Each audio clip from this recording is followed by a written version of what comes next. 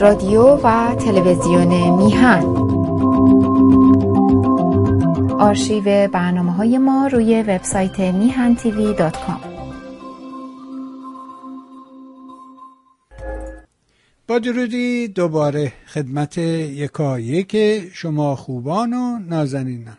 سعید بهبانی هستم. در این روز سه‌شنبه 7 ماه شهریور است و 29 ماه آگوست. این ماه آگوست اوت هر چی اسمش هست با همه مشکلات و گرما و طوفان‌های آنچنانی که حتی میگه بعد از 84 سال یک طوفان دریایی رو در حقیقت برای کالیفرنیا به ارمغان آورد، دیگه 2-3 روز دیگه تموم میشه و روز جمعه در حقیقت به استقبال ماه سپتامبر خواهیم رفت. یعنی از منظر تاریخ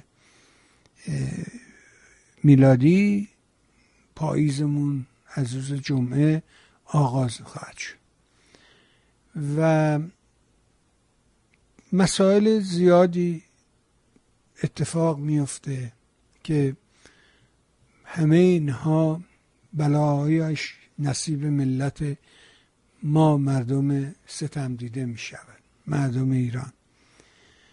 و داشتم نطق آقای رئیسی رو گوش میکردم. یه عذرخواهی هم بدهکارم به دوستانی که برنامه رو از طریق زنده دنبال میکنن. یک نقص فنی پیدا شد و به حال همه چیز رو ایمان رو به باد داد و همه کوششی که کرده بودیم از بین رفت و از شما هم عذرخواهی میکنیم. اجازه بده که وقت رو ضایع نکنیم، دیر وقت است در اروپا. بریم خدمت جناب آقای سلیمی، عرض ادب و احترام کنیم، سلام کنیم به این بزرگوار و سپاسگزار از همه مهر و حضورش در برنامه. آقا سلام میکنم به شما. درود دارم به شما جناب آقای بهبانی عزیز. سلام و درود به شنوندگان و بینندگان ارجمند برنامه‌های خوب میهن تیوی. خب در خدمت شنوندگان و بینندگان ارجمند هستم. اخباری جدید، نگرانی‌های افزوده بر نگرانی‌های پیش، وضعیت اقتصادی در هم ریخته، دروغها بزرگتر. برسیم به همین به هر حال صحبت‌هایی که رئیس جمهور جانی ایران، رئیس جمهور قاتل ایران مطرح کرده. آره واقعا این خیلی برای من جالبه. من ساعت پیشم با آقای دکتر مسائلی صحبت میکردم، به این نکته اشاره کردم که این آدمه خیلی از نظر ذهنی کودنه، خیلی عقب افتاده است. یعنی اگه شما یه آدمی رو بیاری که مثلا 61-2 سالش بشه، هم سن همین بابا باشه و حتی 6 کلاس هم درس نخونده باشه، اصلا خوندن نوشتن بلد نباشه، نتونه حکم قتل امضا بکنه، باور کن شعورش از این بیشتره، کمالش از این بالاتره، جمله بندیش از این درستره. این خیلی عقب افتاده است، خیلی بدبخته. گاهی من دلم برایش میسوزه، برای اینکه بالاخره این مثل بنده و جناب علی بالاخره قوم و خویش داره، زن و بچه داره، تو خونه کوچه بازار باش حرف میزنن، به ریشش میخندن. آخه این چه طرز حرف زدن مرد که اولاق. امروز یه گفتین شما به درستی گفتی، اون یکی قبلیه که میگو من گفتار درمانی داریم و از طریق گفتار جامعه رو در حقیقت آرام میکنیم. امروز این سخنرانی کرده، دوباره یه حرفای بی خودی زده. یک خبرنگاری ظاهرا از روزنامه شرقه یا رسانه شرقه، نمیدونم چی، که میگن مربوط به اون بخشه، که من این بخش و اون بخش هنوز من نفهمیدم یعنی چی. اینا یه جنسن، یه قماشن، دشمن مردمن، همشون مثل همن. میپرسه ازش که دختر توی جریان انتخابات، میتینگای انتخاباتی، گفت پدرم نمیخواد دیوار بکشه که میخواد پل بزنه. حالا با توجه به التهابی که در جامعه وجود داره شما پل زدی یا دیوار کشیدی؟ گفت التهاب؟ ما التهاب نداریم، التهاب مال دشمنه، هیچ التهابی در جامعه ما وجود نداره، خیلی هم خوب و عالیه. البته اختلاف هست و از اختلاف با گفتگو میبریم پیش میبریم تا التهاب رو تو جامعه کم کن. تو کمی الان گفتی اصلا التهاب وجود نداره و بعد میگه که نمیدونم ما با گفتگو التهاب رو عبایی میبریم. التهاب تو صف دشمنه. ما اصلا چی گفتین امروز؟ چی میخواست بگه؟ یکی دو جام اصلاحیه بهش دادن، اصلاحش کردن راجع به ژاپن که آقا 1.5 میلیارد پول ما اونجا گیره. گفت نه، ما تو معامله ژاپنیا نوکر آمریکایی‌ها نباشن، خودشون مستقل باشن، مثل ما باشن، نه اینکه اینا خودشون خیلی بی فرمان پوتین کاری انجام میدن. میگفت اون یکی میگفت شما مستقل باش به ژاپنیه. تو فکرشو بکن. بفرمایید ببینیم که شما چی دیدید از این مزخرفاتی که این بابا گفت. خب ببینید جناب بهبانی، شنوندگان ارجمند، وضعیت اقتصاد ایران در واقع مدت هاست که فروپاشیده است و امشب به برخی از آمار و ارقام دیگر خواهم رسید، من جمله به ابعاد چک‌های برگشتی در اقتصاد ایران که خودشون اعلام کردن. این تازه یکی از موارد ورشکستگی هست، اما به عنوان یک در واقع مدرک مستند دیگر که نشون میده که در اونجا ابعاد اقتصاد چگونه کار میکنه که در عرصه‌های گوناگون تا الان صحبت کردیم. اما ببینیم که این فرد، این رئیس جمهور جانی، چه ادعاهایی کرده یا چه دروغهای بالداری گفت. اگر حسن روحانی گفتار درمانی میکرد با اون خنده های به هر حال کریه خودش، زشت خودش، که مردم میفهمیدن که این داره گفتار درمانی میکنه، این جنایتکار دیگه مرز گفتن دروغ رو، گوبلز و موبلز و همه رو پشت سر گذاشته. این میگه که اعلام کرده که رایگان شدن آب و برق و گاز، اون گونه که امام گفته. خب انگار این که امام دیروز مرده یا 6 ماه پیش فوت کرده، ارتحال کرده، به قول بچه‌های امام میگن حال کرده. خب میگه که مجانی رایگان شدن آب و برق و گاز. آبی وجود نداره. کدوم آب؟ آب رو در خیلی از مناطق ایران ما میبینیم آب آشامیدنی در واقع به خاطر تخریب آب آشامیدنی مردم مجبورند که آب رو بسیار گران بخرند. تازه آبی که از لوله های به هر حال مجاری که میاد، کانال میاد، چی میاد، همه اینها با بسیار بار، متعدد بار آزمایش شده که این آب واقعا قابل استفاده نیست، سرطانزاست، مشکلات زیادی وجود داره. در خیلی از شهرهای کشور، استانهای کشور، مردم با قطعی پی در پی پیاپی آب رو هستند. برق رو که گفتیم الان در تابستان با چه مشکلاتی که به طور متوالی برق قطع میشه در نقاط گوناگون کشور. از اون طرف هم گازی که در شبکه گازرسانی که در زمستان با مشکلات روبرو بود. بعد فیش‌های گران چند برابری همین سقلمی که این ادعا میکنه که میخواد رایگان کنه، حرفایی که خمینی 44 سال پیش یا قبل از انقلاب به مردم دروغ گفته بود و مردم رو در واقع اغوا کرده بود به این انقلاب منحوس ارتجاعی که به هر حال ما میبینیم کشانده بود، به این جنایت بزرگ تاریخ کشانده بود، خدعه و نیرنگ و دروغ و به هر حال همه اون چی که کرد. خب بنابراین این اولین حرفی که میزنه. بعد میبینید که میاد اعلام کرده که نرخ بیکاری به 8% رسیده. بعد اون محسن منصوری معاون اجرایی این میاد همین حرفا را تکرار میکنه، اعلام میکنه که تورم از 60% به 40% رسیده. شما توجه کنید این حرف در شرایطی است که تمامی ارقام و آماری که وجود داره در این 2 سال اخیر، از زمانی که این حکومت رو، ریاست جمهوری رو بر عهده گرفت، ما شاهدیم که بسیاری از خوراک، اقلام مایحتاج اساسی مردم و حتی در بعضی جاها خانه و با رشد افزایش 250% قیمت ها رو هستند.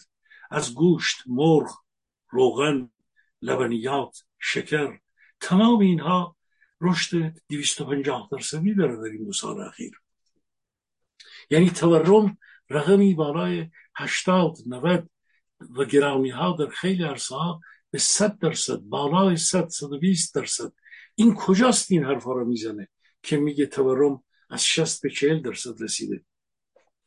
یا اون نادان دیگر میاد میگه که همین حرفا رو میزنه، میگه بیکاری به زیر 9% رسیده، تورم از 40% به 25% رسیده. اون معاون اجراییش میگه اون از 40% به 25% رسونده و بعد میگه که هنوز مشهود نیست، تورم کنترل شده ولی هنوز در سفره‌های مردم محسوس نیست، مشخص نیست، ولی مردم تجربه خواهند کرد. کی تجربه خواهند کرد که تورم کاهش پیدا کرده؟ بنابراین اقلامی که اینها میارن، ارقامی که میارن، دروغهای بالداری که گفتن آقای بهبانی، رئیسی، این که چه دروغهایی میگه رو مردم میفهمند.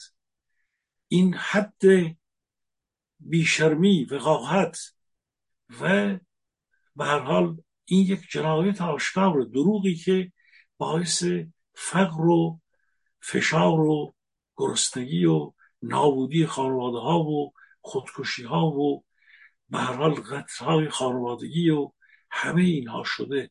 اندام بدن فروشی و فساد و فحشا و اختلاس و اینها شده.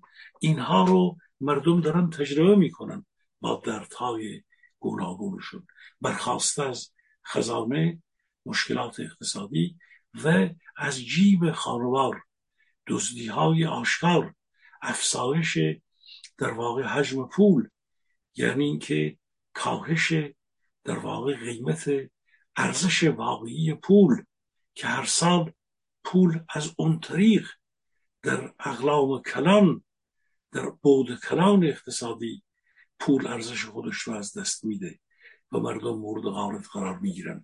وقتی که اعلام میکنن که یک شورای عالی کار اعلام میکنه که حقوق یک خانوار خط فقر 30 میلیون تومان در تهران و در شهرهای دیگر 23 میلیون تومان هست خط فقر.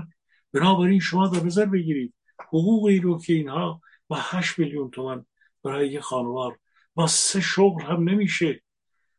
30%، 40%، 50%، 70% جامعه امروز که بارها رسید به 80% اعلام کردن در همین اواخر ماهای 1401 ما به دهک فقر، به دهک 8 جامعه رسیده. خب بنابراین اما اینکه چرا این دروغ ها رو میگه، علت این دروغ چیست؟ خب کمتر به این پرداخته شده. علت دروغ، عامل اصلی در اینجاست آقای بهبانی، شنوندگان ارجمند، که این هفته هایی که گذشت قول داده بود که 6 میلیارد دلار از اینجا میگیره. همین الان شما اشاره کردید که پول ژاپن رو میخواست بگه که بعد خفش کردن، گفتم چیزی نگو. حالا چه زده‌بندی، چه بسته‌بندی اون پشت پرده است رو باز باید به موقع بهش رسید. ولی اینکه اعلام کرده بودن یک جا 23 میلیارد میاد، یک جا اعلام کرده بودن 6-7 میلیاردی که معلوم نشد آخر به چه سرنوشتی رسید. بانک هایی که پول رو در منطقه گرفتند و نتونستند اونها اون پول رو وارد بکنن. درگیری که همین امروز اعلام شده، تنشی که بین به هر حال وزارت خارجه ایران، کنانی سخنگوی وزارت خارجه اعلام کرده، تنش بین دولت عراق و ایران، تهران، همه اینها در واقع علتهای مالی داره. همه اینها برمیگرده به این ماجراهایی که در تبادل یا مسائل تجاری یا نقل و انتقال پول یا اینکه وعده هایی که اینا داده بودند و فکر میکردن که بایدن میتونه آزاد بکنه این پول ها رو، در حالی که من بارها اعلام کردم و بسیاری ها در جامعه ما میدونن، شنیدند که اصلا دست اینها نیست، دست بایدن نیست. تا FATF سرنوشت اینها، لیست سیاهی که اینها درش قرار گرفتند، این جنایتی که در حق مردم ایران کردند که ما رو در لیست سیاه FATF بردند، شورای نگهبان، مجلس تشخیص مصلحت، دوستهای بیت خامنه‌ای، مخبر، همین رئیس جمهور قاتل، اینها با هم دیگر دست هم دادن و ما رو تا لیست سیاه، ما مدتها در لیست خاکستری بودیم، ما رو در سازوکار ویژه جهانی و FATF بردن توی لیست سیاه و این پولها مجاز نیستند. حتی اگر از یک نقطه آزاد بشن، از کشور کره جنوبی یا به فرض زیر فشار آمریکا در یک بندوبستای زدوبندهای منطقه‌ای به عراق بگه آقا شما پول اینها رو، طلب اینها رو که از فروش چی و چی بوده یا صادرات بوده یا مسائل دیگر، شما به اینا برگردونید. خب این باز باید بره در یک جاهای واسطه‌ای بمانه، در بانک‌های منطقه‌ای بمونه تا از اونجا آیا آزاد بشه، آیا آزاد نشه، چه بخشش رو به اینا دوباره مواد میدن، دارو میدن، چیزهای دیگر میدن. به هر حال دست اینها پول رو نمیبینه که اینها ثباتی رو در اقتصاد ایران بیارن. علت این دروغها، شنوندگان ارجمند، در اینجاست که اینها راه و چاره دیگه‌ای ندارند و از اون سو اوضاع سیاسی جامعه در آستانه یک جنبش عظیم اجتماعی هستند. میخوان بگن که یک نوع هم به جهانیان بگن که یک ثباتی اعلام دارند.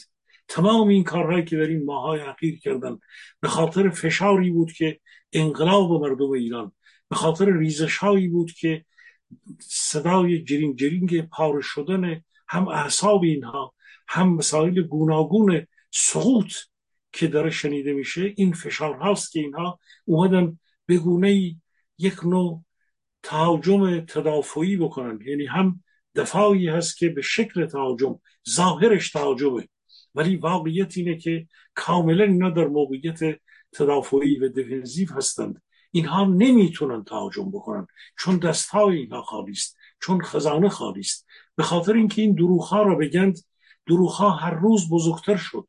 هر چه که آقای بهبانی دروغ بزرگتر میشه، اون درون خالیتر و اون التهابی که شما اشاره کردید شدیدتر و اون ریزش ها در درون اینها سریعتر شده و خواهد شد.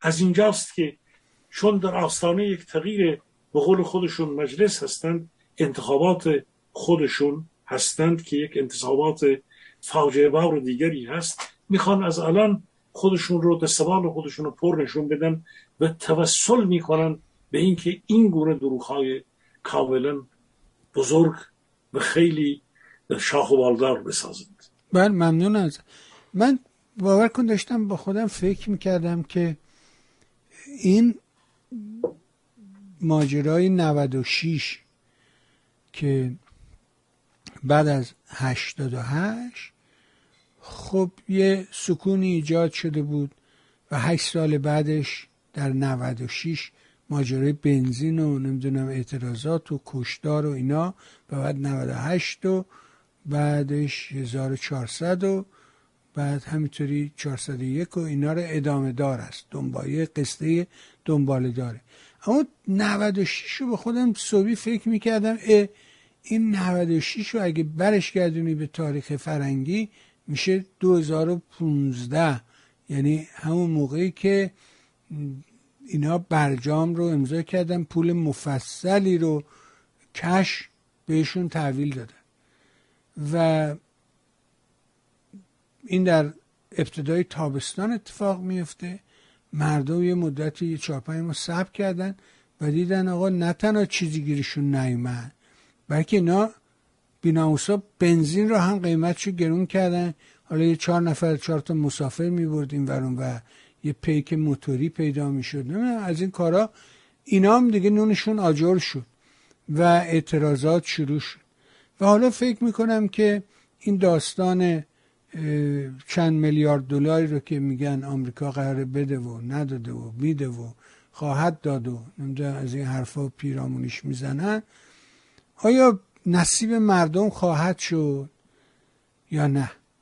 بعد یهو نگاه میکنم اینم که این بابا چجوری دوان دوی رفت به آفریقا وقتی که کنفرانس بریکس اونجا برگزار کرده بودن و کشورهایی که در حقیقت تصمیم گرفتن که خودشون رو به صورت مستقل معرفی بکنن و خب چین و روسیه هم هستن. به چین که نگاه میکنیم میبینیم که بعد از کووید، بعد از این ماجرای کووید 19 کرونا، خب اقتصاد و شکوفایی چین سرازیری رو گرفته. اون رشدی رو که داشت میکرد و حیرت انگیز همه بهش نگاه میکردن دیگه وجود نداره. به همین دلیل هم هستش که میبینیم که در ماجرای تایوان چینی‌ها هی کشتی‌هاشون رو میفرستن، هواپیما میفرسته بالا، ولی جرأت این که وارد یه جنگ بشه و اینها رو نداره. بنابراین داستان بریکس که اینا امیدوارن که ازش به حال آبی گرم بشه، نونی گیره اینا بیاد، من میبینم که دوتا گردن کلفتش، یکی چینی‌ها هستن یکی روسا هستن. چینی‌ها که مسئله اقتصاد درگیرشون کرده، روس هم که داریم میبینیم دیگه ماجرای پریگوژین و این داستان‌ها و رهبر واگنر و هواپیماش که سقوط کرد و خود شخص پوتین که امنیت واقعا نداره و نگران. در همین کنفرانس هم دیدیم که از راه دور اومد شرکت کرد از ترس اینکه مبادا بیاد بیرون و پلیس بین‌الملل دستبند به دستش بزنه و مثل حمید نوری دستگیرش کنند و برنش به دادگاه. میخوام ببینم که این ماجرا پوله که هیچ صحبتشو میکنن که نمیم چند میلیارد بوده و چند میلیاردش کم شده و بعد نمیدونم چون که یوان کره جنوبی تغییر کرده نرخش اومده پایین و اینا باید اینو تبدیل به یورو بکنن. من اصلا نفهمیدم چرا باید اینو به یورو تبدیل کنن.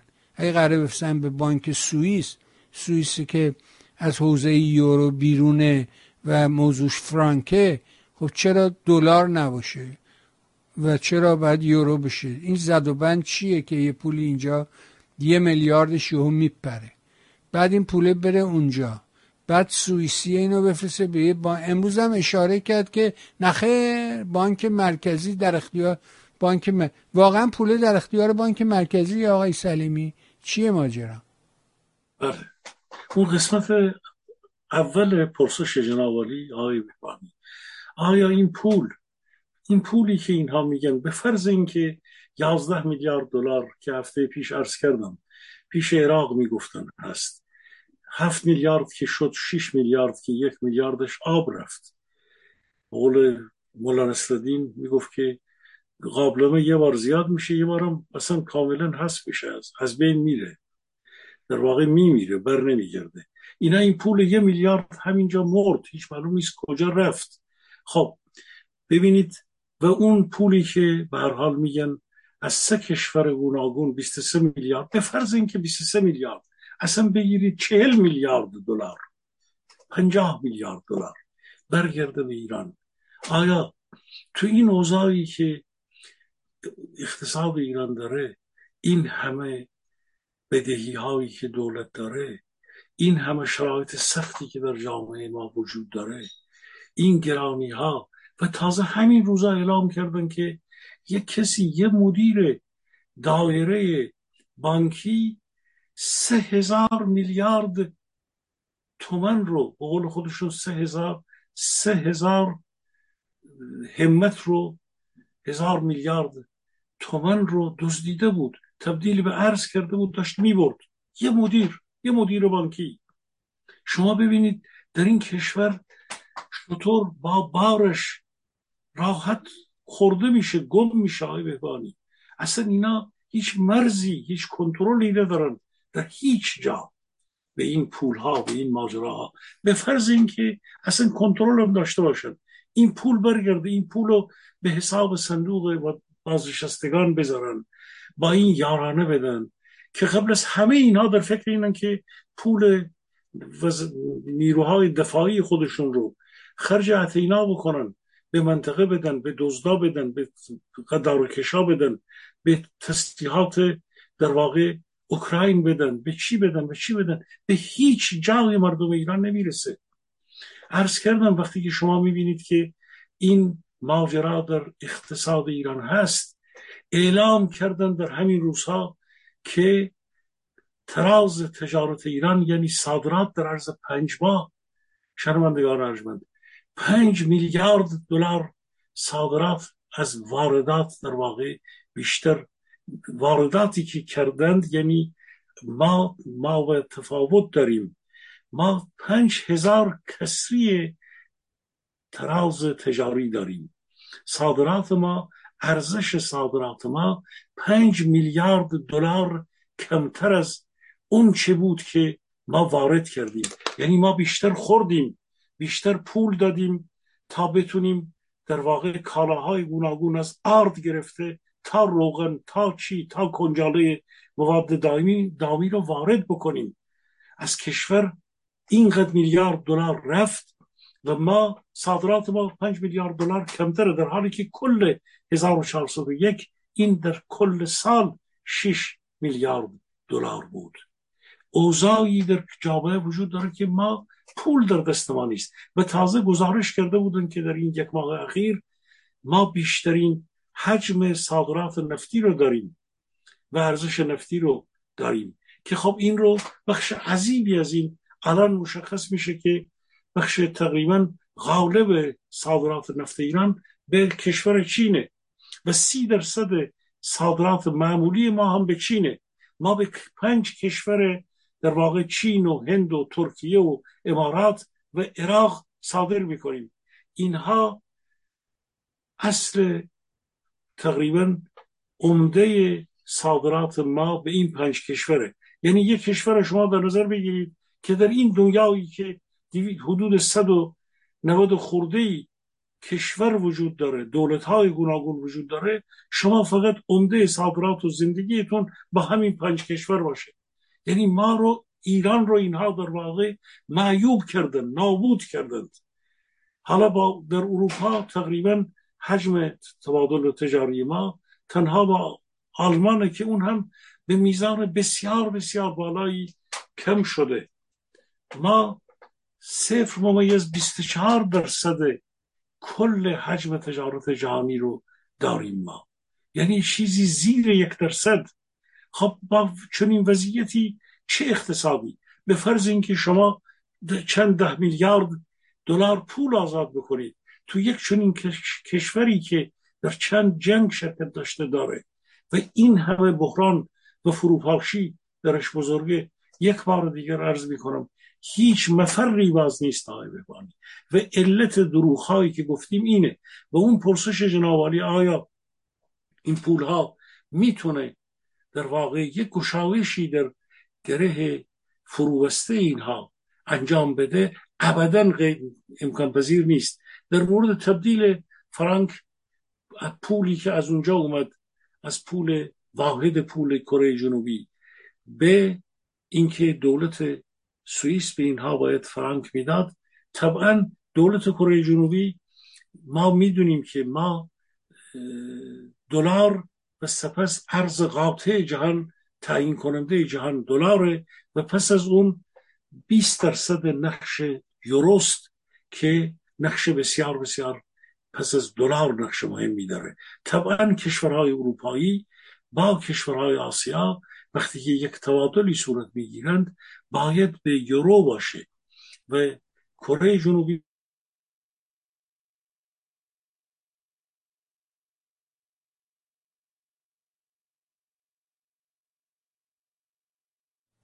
حالا مشکل اون با اینترنت آقای سلیمی است. ببینیم که وضعیت اینترنت به کجا رسیده. بذارید ببینیم که چه اتفاقی افتاده.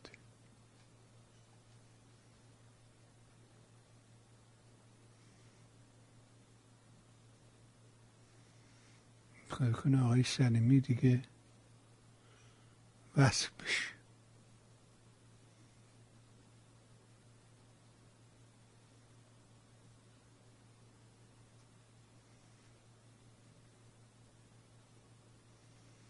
فکر کنم برقش قطع شده.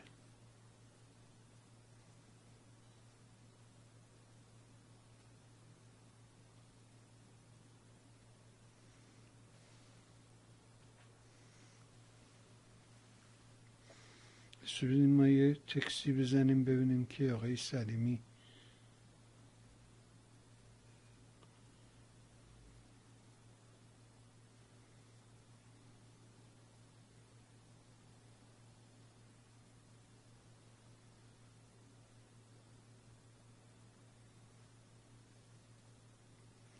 بله. این وضعیت اسفباری که در حقیقت جمهوری اسلامی برای خودش پدید آورده و گره‌ای که به پای خودش بسته و خودش شما قطعین دوباره بیاین تو لطفا، دوباره تشریف بیارین.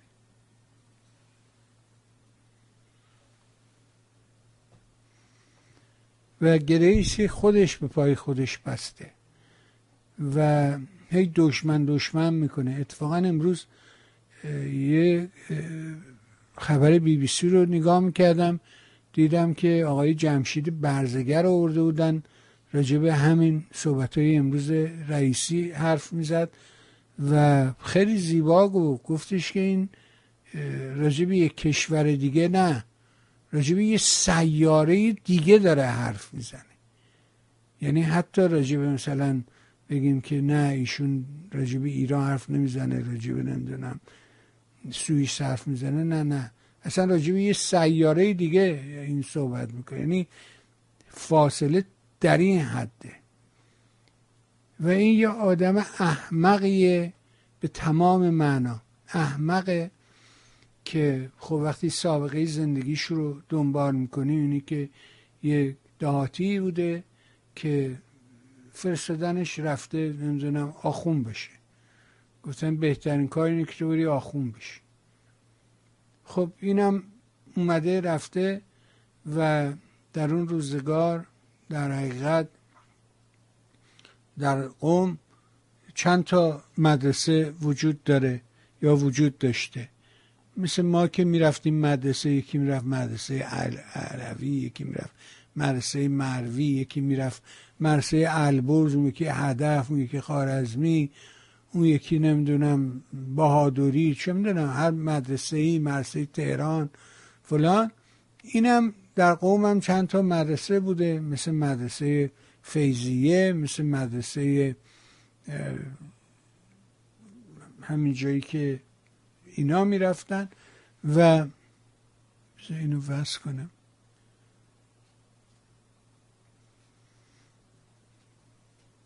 مدرسه ای که یکیش قدوسی بوده، یه سرش نمیدونم بهشتی بوده و بهشتی چجوری اینا رو آورد و کرد تو دستگاه قضایی. و این آدم هم یکی از اون آخوندهای بی سوادی بودش که تو این ماجراها رفت و فقط بلد شده بود که برای همینم هسته میگه دستور میدم، انگار که با دستوره، مثلا دستور میدم که خوب زندگی کنی، دستور میدم که هوا آلوده نباشه. خب با دستور که نیست که.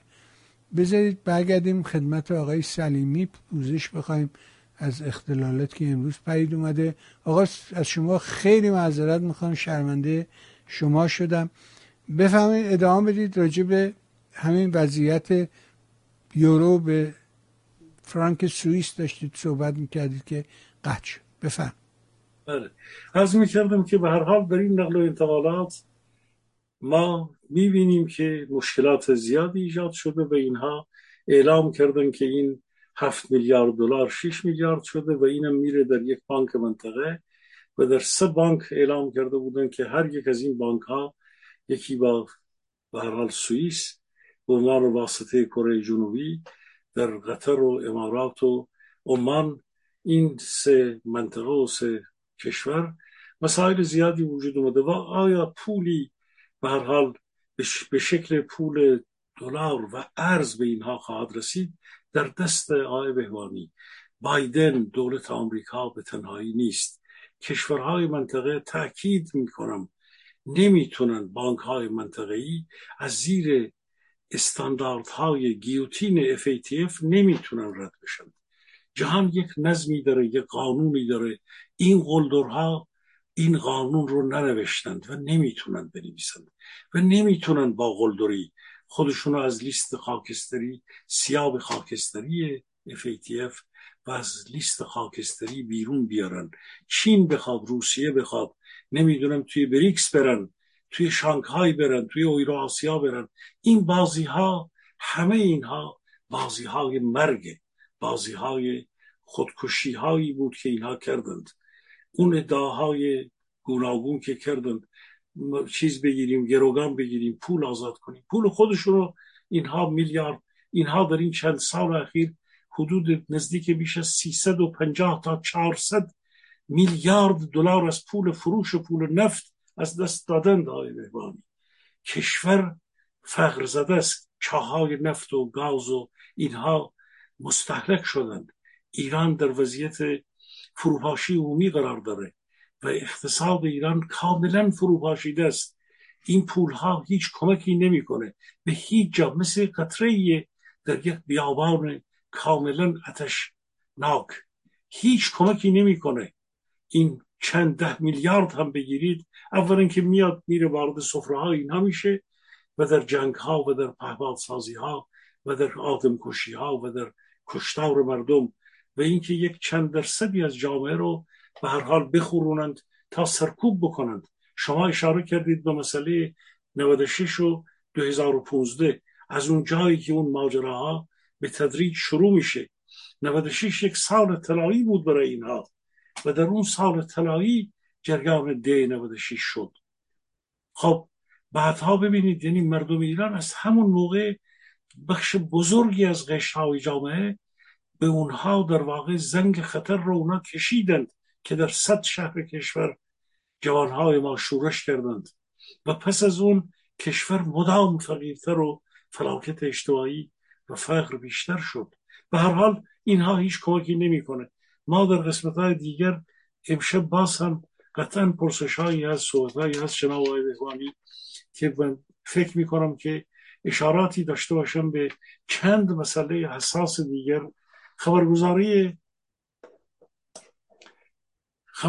ایران گزارش میکنه که تورم در این 2 سال اخیر به گرانی ها در خیلی از اقلام گوناگون مایحتاج اساسی و حتی نایاب شدن، کمیاب شدن، افزایش 250% به هر حال زندگی و خوراکی ها، مایحتاج اساسی، همه اینها در این 2 سال اخیر اتفاق افتاده. قیمت ها به گونه‌ای سرسام آور بالا رفته و اون ادعایی که خود همین روزها 5 شهریور اینا اعلام کردند، پس از این ارقامی که در کشور آشکارا اعلام شد و در همه جا مورد بحث و گفتگو قرار گرفت، با این همه رئیسی میاد چنین دروغهای اعلام میکنه. این دروغها نشون میده که مردم ایران آگاهند آقای بهبانی و وضعیت اقتصاد. باز هم اشاره‌ای هست، یک خبر دیگری میگه که 7.9 میلیون چکی که مردم داشتند، اینها چک هایی هستند که برگشت خوردند. 24 میلیون حساب بانکی آقای بهبانی، شنوندگان ارجمند، آخه چه کشوری اینطوره؟ 24 میلیون حساب بانکی با ارزش 137,000 میلیارد تومان بسته شده در کشور. آخه علل این چیست؟ این چه اقتصادیه؟ میلیون ها چکش برگشت میخوره. عاملان که چک صادر میکنن تعداد زیادی ها، هزاران، ده ها هزار نفر در زندان ها به سر میبرند. اقتصاد ایران باعث تباهی شده. چند میلیون ما به هر حال معتاد کامل و یا نیمه داریم. خانواده ها با همدیگر در وضعیت بسیار بسیار پدر فرزند، برادر خواهر برادر، همه جامعه رو اینها به نارامی، به تنش، به درگیری، قتل در خانواده و رسوندن. شما بعد میگی که 24 میلیون حساب به مبلغ 137 هزار میلیارد تومان مسدود شدند و 21 میلیون حساب به مبلغ 129 هزار میلیارد تومان دوباره باز شدند. اصلا شما این رقم رو بخونید، یک مغزی که حداقل محاسبه اقتصادی داره این مغز میسوزه. بهبانی آخه چطور میشه توی جامعه؟ شما تصور کنید، من تصور میکنم در شهری که من زندگی میکنم به فرض مثلا چندین نوع بانک وجود داره، اینا شعبات گوناگون، هر کدوم به فرض در شهر کل ما بگیریم 10 تا بانک، 10 نوع بانک که بیشتر از این وجود داره. هر بانکی در شهر کل که حدود 1 میلیون جمعیت داره، در روز 2 میلیون جمعیت داره، شما ببینید به فرض 100 شعبه بانکی، بانک های بزرگ داشته باشن. شما اینا رو حساب کنید. در این شهر اگر در آلمان 24 میلیون حساب بسته بشه، یعنی اینکه در یک آلمان 80 میلیونی 2 میلیونش در شهر کلن باشه، 1/12 اون باید اینجا در واقع حساب ها بسته بشه. چند صد هزار میرسه به یک شهر. اگر در یک شهر با جمعیت کلن چند صد هزار حساب بسته بشه، اصلا اقتصادی وجود نداره. کی با کی در حال مبادله است؟ یعنی از هر خبر اقتصادی اینها شما میرسید به این که چه وضعیت دردناکی، فروپاشیده‌ای در اقتصاد ایرانه. وقتی که آقای بهبانی ما میگیم یک شب مردم بیدار میشن، میبینن کارت های اعتباری اعتبار نداره، بانک ها قدرت پرداخت ندارند، پس دیگه ما به آخر رسیدیم. این وعده هایی که اینها دادن، این حرف هایی که اینا میزنن، همش فعلا میتونن روزانه 6,000 میلیارد تومان کاغذ چاپ بکنن، پول چاپ بکنن و جنایت بزرگ این در واقع نابودی پول ملی رو اینها در ایران در این سالها انجام دادن. شرایط اقتصادی در چند مدته که به فروپاشی کامل رسیده. باز هم به هر حال این یک رقمی از صحبت بود. بعد آقای بهبانی چون امشب فرصتات است، من یک خبر دیگرم بدم. مرتضوی وزیر کار اعلام میکنه که ما کف دستمزدها رو اعلام کردیم. در سال 1402 وقتی که در پایان 1402 شما با مشکلاتی به این حد روبرو هستید و 40% شما حجم نقدینگی شما افزوده شده و پولی که در دست دارید ارزشش 35 تا 40% از دست رفته، 100 تومن شما شده 60 تومن ارزشش. خب شما با این وضعیت، با تمام مشکلات اقتصادی دیگر، آیا کارگر که من الان اعلام کردم 30 میلیون تومن میگن در تهران وضعیتش باید حداقل به خط فقره، و بعد در پایان سال با این مشکلات از دست رفتن ارزش پول ملی تومن، با چه پولی میخواد زندگی بکنه؟ وزیر کار اعلام میکنه که ما کف دستمزدها رو تعیین کردیم. حالا دیگه کارگره که باید بره از طریق شورای عالی کار و حقوق خودش رو با کارفرما تعیین بکنه. ما دیگه بیشتر از این نمیتونیم در واقع شرایط رو تعیین کنیم. کف حقوق اینها برای یک کارگر، برای یک به هر حال یک مزد بگیر، همون یک چیزی حدود با 27% اگه شما 25 تا 27% افزایش سالانه در نظر بگیرید، چه چیز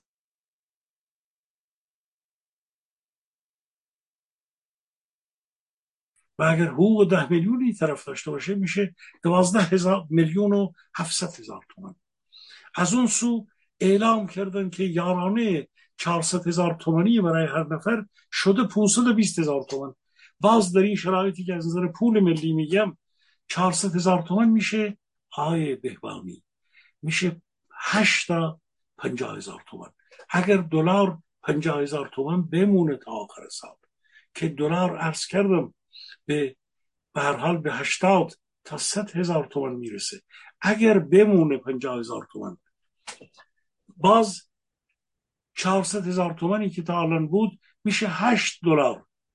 520 هزار تا اگر 560 هزار تا بشه 550 هزار تا بشه میشه 11 دلار. یا برای هر فرد 11 دلار. یه خانواده 4 نفره 4 تا 11 دلار میشه 44 دلار. خب با این که اعلام کردن 29 میلیون از جامعه 29 میلیون نفر شامل این 3 دهه جامعه شامل این شدند که در واقع بتونن از 400 هزار تومان به 520 هزار تومان ماهانه یارانه برسند. این یارانه به کجای خرج زندگی مردم خواهد رسید؟ و به فرض برای یه خانواده 44 نفره شما 44 دلار به وضعیت زندگی اینها بخشی از بیکاران جامعه هستند، مستمندان جامعه هستند، کسانی هستند که له شدگان جامعه هستند، دیگه مجاری دیگه ندارند. اینها زیر خط فقر مطلقی ها هستند، حاشیه‌نشینان شهری هستند، مسکن ندارند، هیچی ندارند. شما ببینید این وضعیت دردناک رغبت انگیز جامعه ماست. اینم وضعیت یارانه. به گوشم قربان پرسش هایی که هست رو در خدمت شنوندگان هست.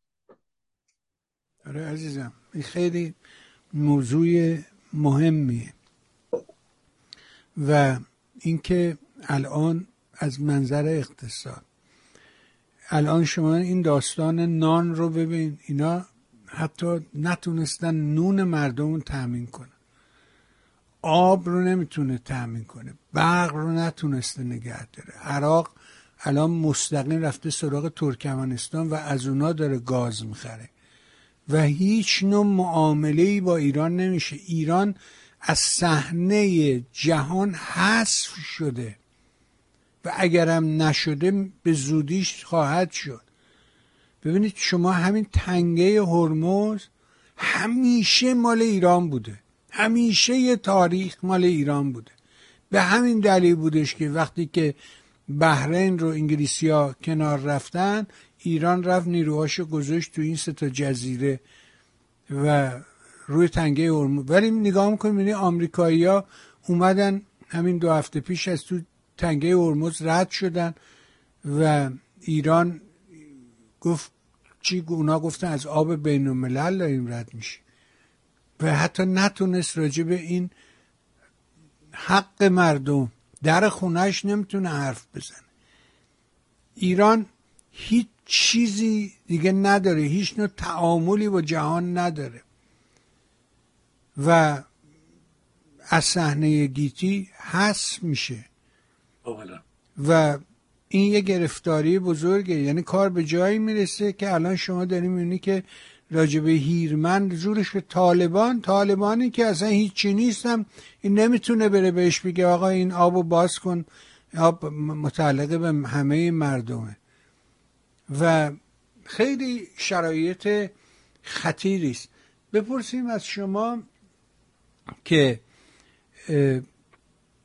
الان این تغییراتی که به خیال خودش داره صورت میده، داستان بنزین هست. این داستان بنزین چی آقای سلیمی؟ چیکار میخوان بکنن؟ خب آقای مهمانی، ما گزارشاتی که در هفته‌های پیش دادیم اینها بنزین رو در خیلی از استانهای کشور ما میدونیم که از میزان سهمیه مردم خیلی کم کردند. بنزین یک به هر حال روزانه گزارشی که دارند بیش از 25 میلیون تا 40 میلیون لیتر کاهش داره. بنزینی رو که اینها تولید کردن در صنایع پتروشیمی، موادی که در اون بنزین هست بسیار بسیار خطرناک سرطانزا است و با به هر حال ماده بنزین همراست، با مازوت همراست. سوخت بنزین رو بیکیفیت کردند و بنزینی که الان در ماشین هایی که اینها در سالهای اخیر به خاطر بحرانی که در اقتصاد ایران بود، بخش بزرگی از ماشین های بنجل رو بیکیفیت رو که سوخت خرابی داشتن رو در کشور به کشور وارد کردن. ما میدونیم که خود صنایع خودروسازی با چه بحرانی روبرو بود و هست. ما میدونیم در صنعت امر و نقل چقدر ماشین ها، اصلا میزان مرگ و میری که در جامعه هست بر اثر رسانه های رانندگی چه فاجعه‌ای هست درش. تمام اینها رو شما در نظر بگیرید. مصرف بنزین، ما با وضعیت هولناکی روبرو هستیم. در هفته‌های پیش گفتیم که روسیه اجازه فروش بنزین رو نداد به حتی کشورهای دوست خودش به ایران. مشکل بنزین تنها بنزین نیست، مشکل گازوئیل برای ماشین‌های سنگین هست، مشکل گاز که گفتیم، مشکل برق که گفتیم. اینها عوامل پی در پی هستند که اقتصاد ایران رو ببینید. کارگران ما در بخشی از مناطق جنوبی کشور در روزهایی، در هفته‌هایی در سال با در حرارت 50 و خورده تا 60 درجه کار کردن آقای بهبانی. و این سبب شده که بخش بزرگی از سالانه کاری ایجاد شده. بسیاری از کارگران متخصص ما از ایران خارج شدند. کارگران نفت ما خیلی ها در کشورهای همسایه مشغول به کار شدند. مهاجرتی که در اونجا هست بسیار بسیار تکان دهنده است که نیروهای متخصص کار به جاهای دیگر منتقل میشن. این به کیفیت کار، به مسئله استخراج، به مسائل دیگر در واقع فنی تکنیکی محیط کار ضربات بزرگی زده. علاوه بر این که ما در واقع با افزایش سرمایه گذاری روبرو نیستیم، استهلاکات در اونجا بالاست. به این ترتیب وضعیت در اونجا هم با همین مشکلات روبروست. مشکلاتی عمومی که در سراسر ایران دهن باز کرده. این اژدهای در واقع بیکاری، تورم، به هر حال بیایندگی و تمامی کم کم بر اثر تعهدهایی که اینها اعمال میکردن، افراد خودیها رو میبردن در یک مراکز اصلی، جاهای قانونهای سمتهای تصمیم گیرنده کشور. شما ببینید زاکانی شهردار اونجا میاد به پسر فلان مقام جایزه اول رو میده به عنوان شهردار فلان، بهترین شهردار. خب اینا همین امروز داشتن اعلام میکردن. همه روابطی هست فاسد.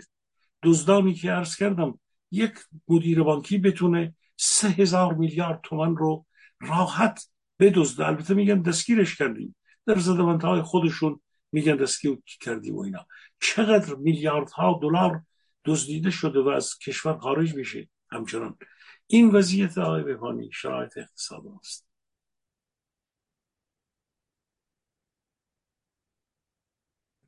دقیقا همطوری که تعریف میکنی، یعنی ما به سمت یک فروپاشی با سرعت برق و باد در حال حرکت هستیم. ببین این جمهوری اسلامی اگر مثلا دهه 60 رو دنبال کنی، خب یه حکومتی بوده با یه ایدئولوژی و یه نوع رفتار و اینها. وقتی که در دهه 70 هاشمی اومد سر کار، آب کرد تو این و اون نظمش رو به هم زد. خاتمی که اومد سر کار اصلا این فرو ریخت، اون نظم قبلی فرو ریخت دیگه. اون نظم دهه 60 وجود نداشت، یه تلاشی صورت گرفت، متلاشی شد دیگه، یه جوری متلاشی شد. بعد از رفتن اون احمدی نژاد اومد سر کار و نگاه کردیم دیدیم که احمدی نژاد دوباره چجوری دینامیت گذاشت زیر دستگاه دولت و ساختار حکومت و همه رو نابود کرد. یه تعریف جدید از خودش در آورد، نمیدونم آب بریز اونجا که میسوزه، قطعنامدونتون پاره بشه، ما لوکوموتیویم، نمیدونم دنده عقب نداره، ترمز نداره، یه حرفای تو این زمینه ها زد و اصلا همه چیز رو به هم پاشید. و امروز داریم ما میبینیم، امروز کاملا شاهد این صحنه هستی که شما نگاه میکنیم اینی که اون گروهی رو که بیسوادایی رو که احمدی نژاد به سر کار آورده بود، اینا حتی اونا رو هم بیرون کردن و رفتن یه سری احمق‌تر رو آوردن سر کار قرار دادن. الان این قصه نمیدونم چی میگن، همین مدیریت دانشگاه و اینا، خب اینا نشون میده که اینا تاب تحمل ندارن، نمیتونه تحمل کنه. و گفتم به قول اون دوست ما گفتش که در ایران شما نمیبینی هیچ کارخونه جدیدی ایجاد بشه، کارخونه های قدیمی هم همه یکی یکی تعطیل میشن. یک ناامیدی، سرگردانی بین طبقه جوان که سازنده کشورن وجود داره. باید این کشور رو تحویل اینا بدی. یه مش آدمی که هیچ امیدی به زندگی نداره، تقلاش اینه که فرار کنه بیاد بیرون و همه دنبال اینن که بیان بیرون. خب این از منظر اقتصاد، کلاسیک اقتصاد، چه تعریفی داره و ما در کجا قرار گرفتیم؟ بفرم. خواهش میکنم. ببینید آقای بهبانی، شنوندگان ارجمند، این جامعه از تعادل خارج شده و با عبرچالش‌های گوناگون اقتصادی، اجتماعی، سیاسی، روانی، بین المللی روبروست و این در واقع مثل یک برجی رو میمونه، همون برجی که در آبادان بوده. این برج پایه‌هاش در واقع آب خورده یا زمین این رو به خودش نگرفته، مثل درختی رو میمونه که ریشش فاسد شده. در این گردباد حادثه در یک جایی این سقوط خواهد کرد، تردیدی در این نیست. اون چی که اینها وقتی که درختی خشک شد، وقتی که از پایه رابطه ریشه با خاک از بین رفت، یا تنی که به هر حال غده سرطانی همه جاش رو خورد، شما دیگه نمیتونید این رو به طور کامل از بین رفت رو نجات بدید. اقتصاد ایران در بنیادهای خودش مثل اون درختی رو میمونه که پوک شده، خورده شده، موریانه حتی تنهش رو هم خورده، نه تنها ریشش رابطه سفت و محکمش رو با خاک رو از دست داده، بلکه حتی تنه اون رو هم واقعا موریانه خورده. ما در این وضعیت اقتصادی ایران هستیم و اینها نه معمارانی هستند که بتونن این پایه رو دوباره در خاک فرو بکنن، نه باغبان‌هایی هستند برای بزرگ رو، نه باغبان‌هایی بودند و هستند که حتی انگیزه‌ای داشته باشن به فرض یک کارهایی بکنن. امکانم نداره دیگه. هیچ کس نمیتونه این رژیم رو، این موقعیت رو، این سپاه پاسداران فاسد که همراه بیت حکومت میکنه، در واقع رئیسی که حاکم نیست، که رئیسی جنایتکار یک جزئی از جنایت، در واقع دستگاه جنایت کشتار اینها بود که به هر حال در قسمت سیاسی بهش خواهیم رسید که میخواد بیاد در جامعه بین‌المللی اونجا سخنرانی بکنه.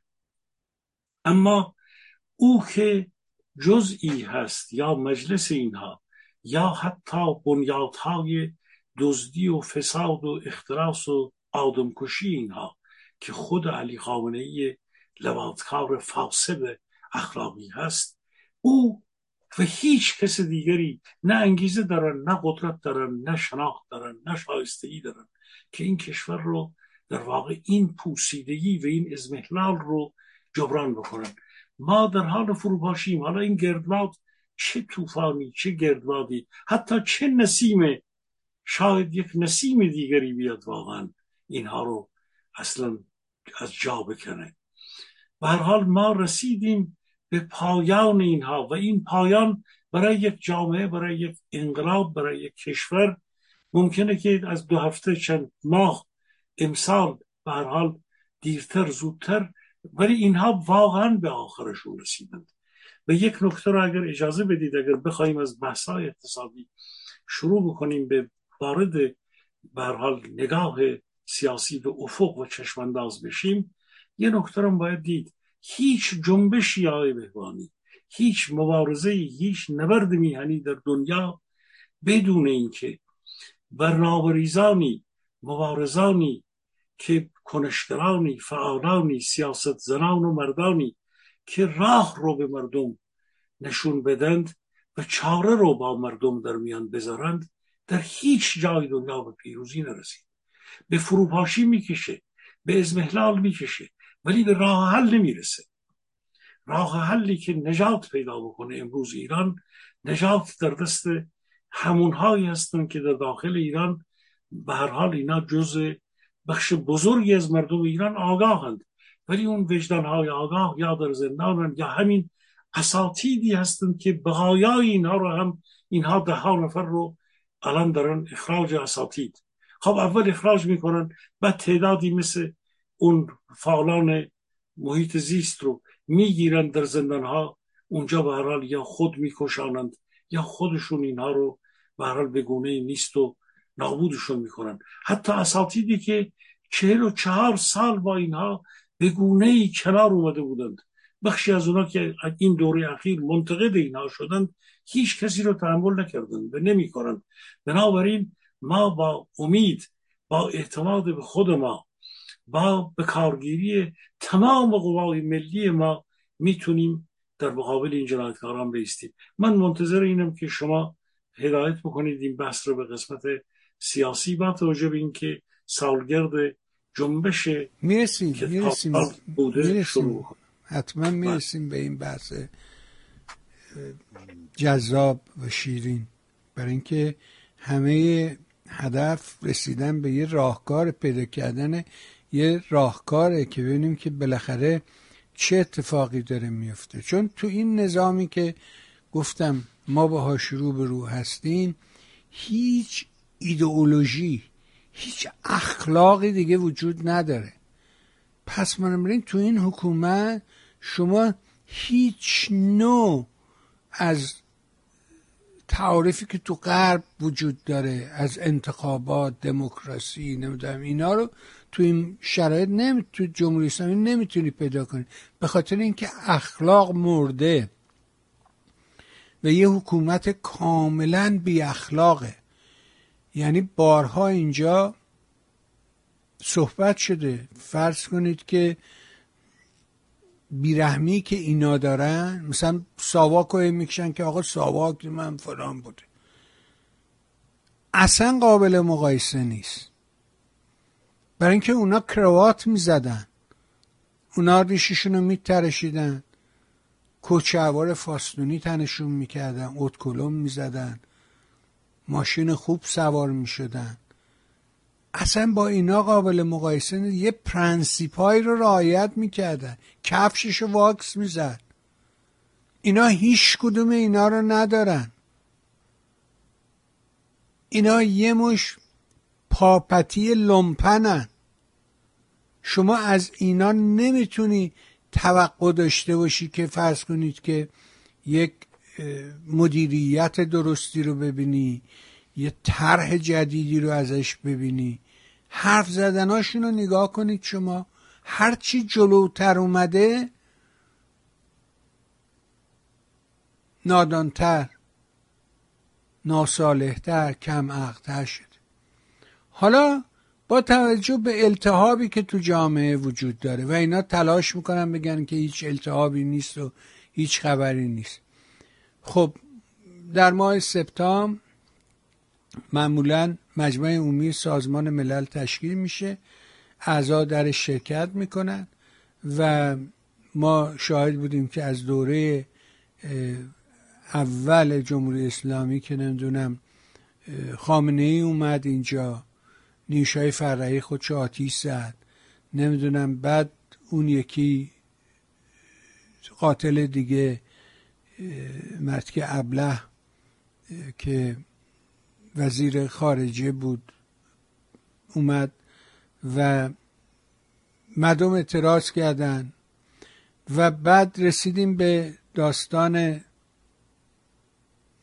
احمدی نژاد و دیدیم که خاتمی یکی دو بار اومد و اون فضاحت‌ها رو به بار آورد و بعد دوره 88 شد و حضور احمدی نژاد و اعتراضات و تا امروز که این اعتراضات ادامه داره. امسال ظاهراً قراره که یک تظاهرات پرشوری در سراسر جهان برگزار بشه. شما هم مثل همیشه جز فعالین و خدمتگزاران هستید. میخوام بشنوم ببینم که اولا تحلیل سیاسی شما را از شرایط موجود و بعد هم برسیم به این تمهیداتی که برای این تظاهرات در نظر گرفتید. بفرمایید تا بشنوم. خواهش میکنم.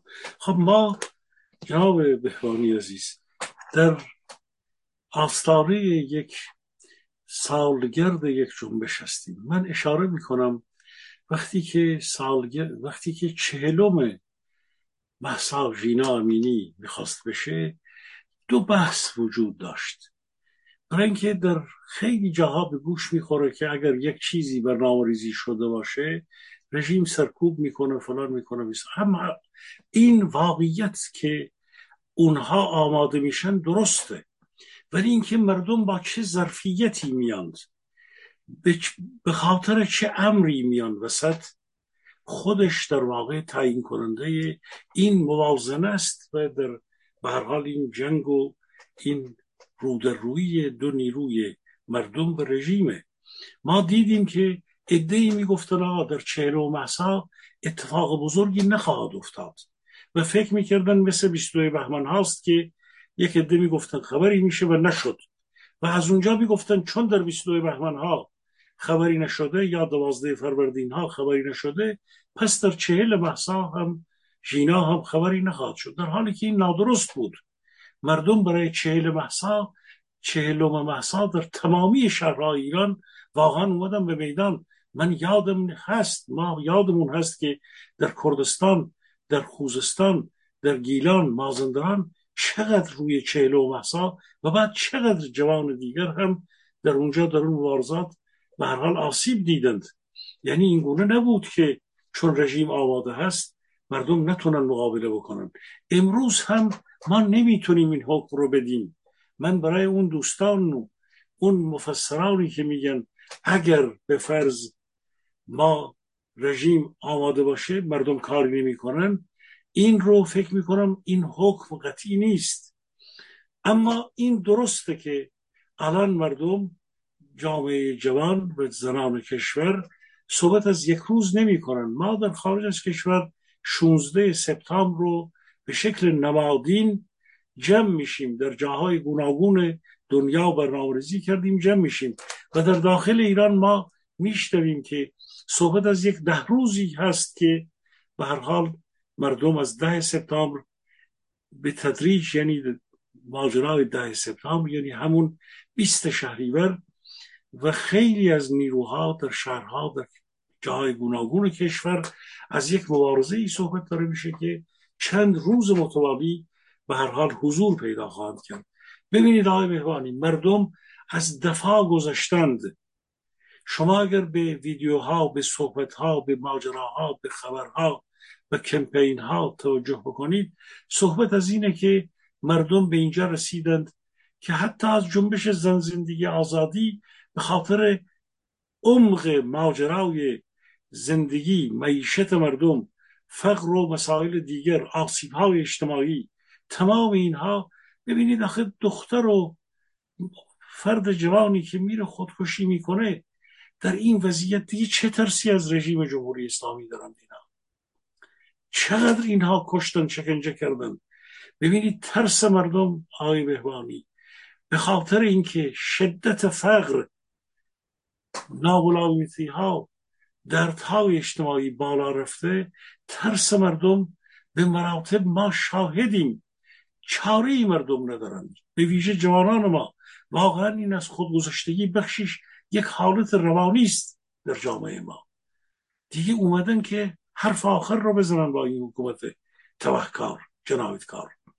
به این ترتیب ارزیابی بنده اینه که ما در این سالگرد، در این 10 روز سالگرد و در این روزهایی که پس از 25 شهریور 28 شهریور هر روز یک سالگردی شروع میشه در کشور، ما با این وضعیت اقتصادی اجتماعی که امروز صحبت رو کردیم و روانی جامعه، با این وضعیت بین المللی که هیچ چشماندازی وجود نداره برای بهبود جامعه ایران و این رژیمی که این گونه تنها و تنها به سرکوب بیرحمانه و دروغ و همه نوع تجاوز متشبث شده، راهی برای مردم وجود نداره. مبارزه به یقین یک مبارزه سنگین رو در رو خواهد شد و اینها قادر نیستند این موجهای عظیم در سراسر ایران رو سرکوب بکنند. اما از این رو ما چی رو میتونیم ببینیم؟ چه چیزی مشکل گشا خواهد بود؟ اگر دوره‌ای گفتن قشرهایی از جامعه به میدان نیامدند، فقط چند میلیون، 2-3 میلیون، 3-4 میلیون جوانان کشور بودند که فعالتر در میدان بودند، به گمان من این دور بخش بزرگی از مردم ایران که در همین 2 سال اخیر باز هم فقرشون، یا در این 1 سال اخیر باز هم میزان فقر، بدبختی، رکود اقتصادی و همه دردها بیشتر شده، به گمان من مردم راه و چاره‌ای ندارن. و چون انتخابات مجلس هر روز نزدیکتر میشه، مردم اینها مجبورن یک نوع به فرض گشایش‌هایی از نظر خودشون بدند تا بتونن آرای مردم رو بخرن به گونه‌ای. به الا در جامعه جهانی به ایزوله انزوای کامل اینها روشن‌تر خواهد شد. شما ببینید درسته اینا میان دروغ میگن، ولی این دروغ رو الان افرادی دستهای از درون خودشون داره افشا میکنه.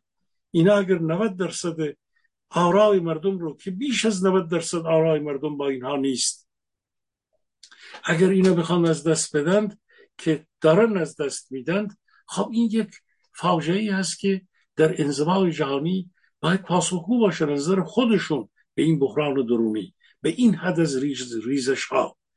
بنابراین اما از اون طرف مردم در وضعیت تهاجمی هستند. ما با یک تهاجم گسترده اقشار گوناگون جامعه، معنای تهاجم شنوندگان ارجمند، اعتراضهای گسترده است در شهرها، در محلات، در روستاها، اعتصابهای کسبه است، کسبه و کارمندان کشور، کارگران کشور، به هر حال پرستاران کشور، معلمان کشور. این موج اعتصابی با شروع مهر ماه هم افزون خواهد شد به اون چه که اعتراضها و حضورهای اعتراضی و قیامگونه در شهر هاست. یعنی در واقع اعتراض و اعتصاب مجموعاً به یک روند قیام تبدیل خواهد شد.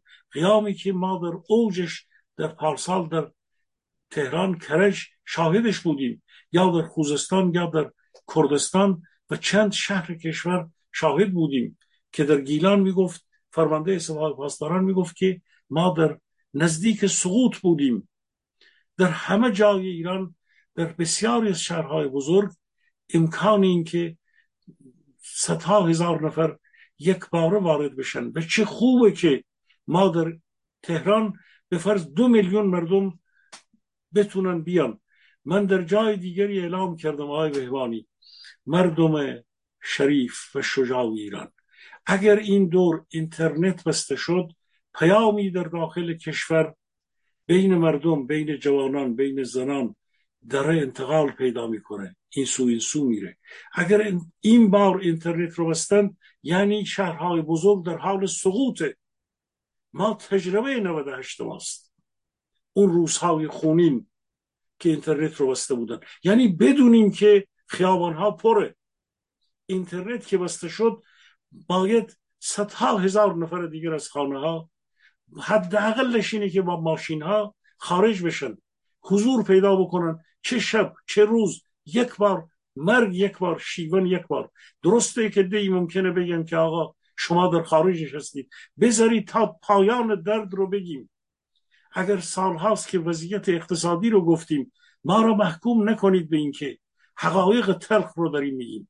اگر همین جور بمونیم، تک تک، گروه گروه، جمع به جمع، شهر به شهر ما رو به هر حال به همین سرنوشت دردناک، با خودکشی ها، با اندام فروشی ها، با فساد، با فحشا ما رو نابود خواهند کرد.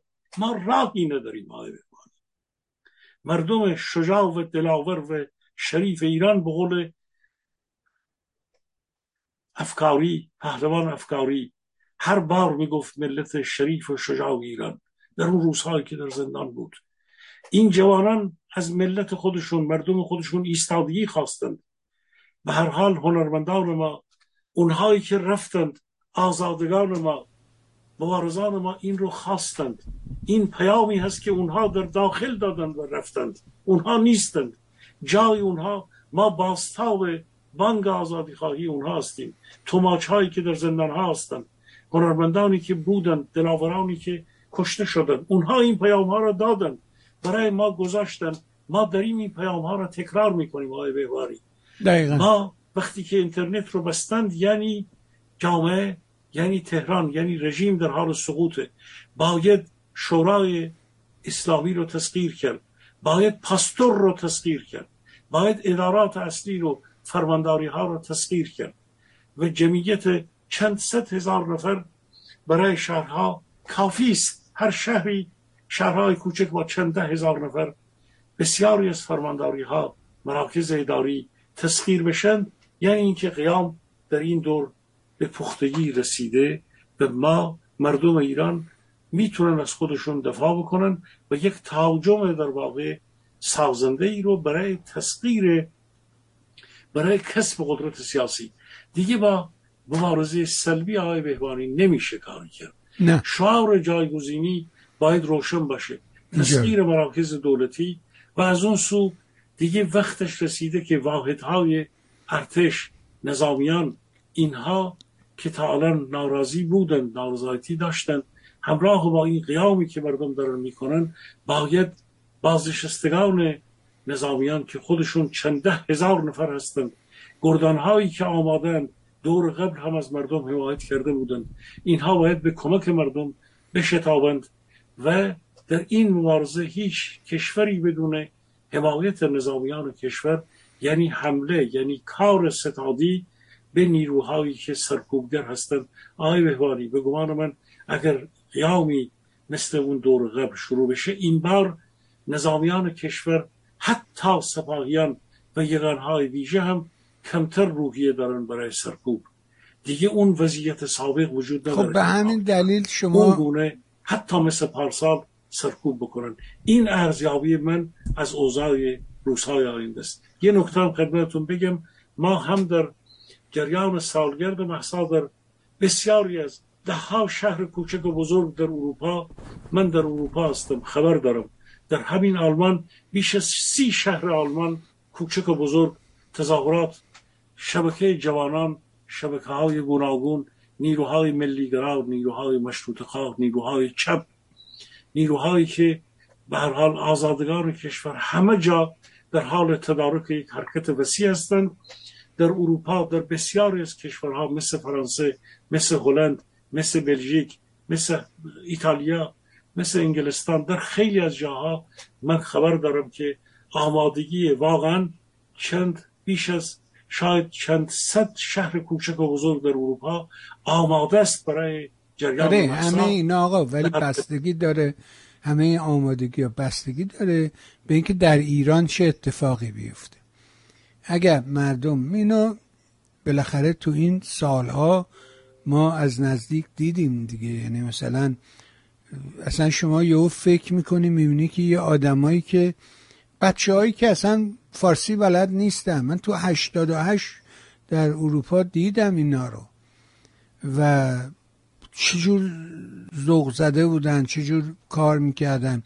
ولی همون موقع بازم میگم این کسانی که بچه‌هایی که جلو بودن اگه نگاهشون میکردی، ورق میزدی پرونده زندگیشون، کسانی بودن که پدر مادر اینها از زندانیان دهه 60 بودن. ولی امروز با ماجرای 88 15 سال عقب جلو شده و تحقیق کرده و اینترنت کمک فراوان کرده به روشن شدن مردم و در جامعه. فرمای شما درسته، ولی یاد باشه به همین دلیله که خامنه‌ای نگرانه و من یه ویدیو هم دارم، نمیدونم اینجاست، بتونم همین الان به شما اگر اینجا باشه به شما نشون خواهم داد که چجوری اینا نگران وضعیت همین حرکت اعتراضی و شور مردم هستن. ترس داره. نگاه کنید ببینید، با هم ببینیم این خزعبلات رو. مهر ماه از نیمه دوم سال 1402 که درش قرار داریم شاهد اقدامات این اقدامات هم لازم نیست شما به کسی بگید. دستیاری که کنار یک فرماندار قرار گرفته آتش به اختیار، چون حرکت‌های گام دوم بر اساس فرمان شخصی آتش به اختیار، البته با هماهنگی فرماندار دستیار و فرماندار کنار همدیگه تصمیم بگیرن از کدوم توان مردمی چگونه استفاده بکنن. تمام. هیچ لزومی به این که به سلسله مراتب دستیار بالا در سطح استاندار بگید و استاندار به مثلا آقای بودتیان بگه و مقام، لزومی نداره.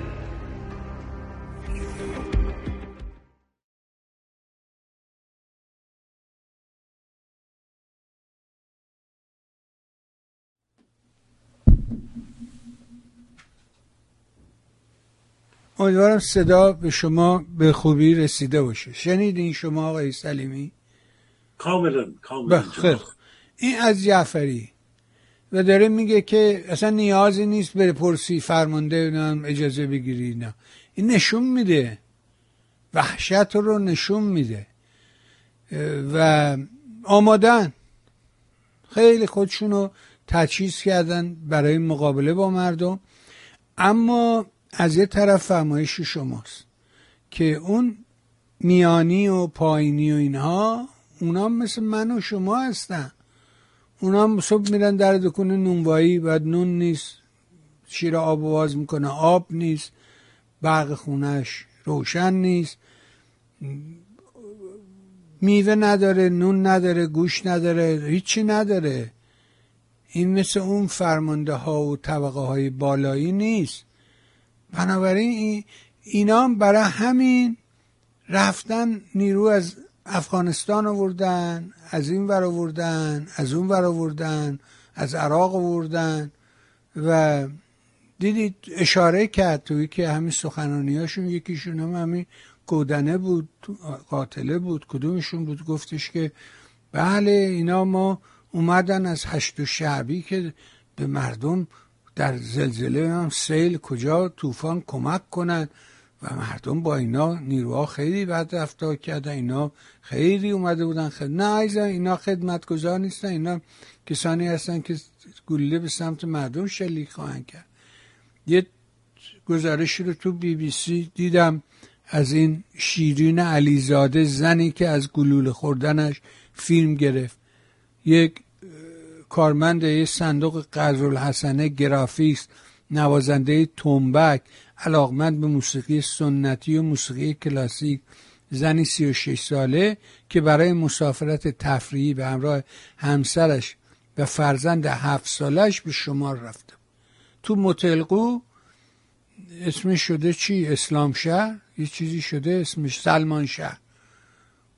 اونجا داشته از تو ماشین فیلم میگرفته از این صحنه تظاهرات و اینایی که شلیک میکردن و تعجب میکرده از اینکه چجوری اینا شلیک میکنن و وقتی به خودش شلیک میشه و اینها، همسرش که تو ماشین بوده میگه نه اینا شیر تیر هوایی میزنن، اینا به ما نمیزنن به مردم. برمیگردیم اینا همسرش کشته شده.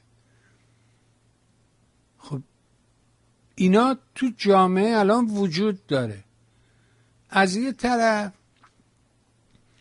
میگفتش که در تهران بالای 70% زنا و از حیرت کرده بود از شجاعت و دلاوری هاشون، که میگه بالای 70% بی حجابن، شبا تو خیابون میگردن پای رستوران ها این ور اون ور.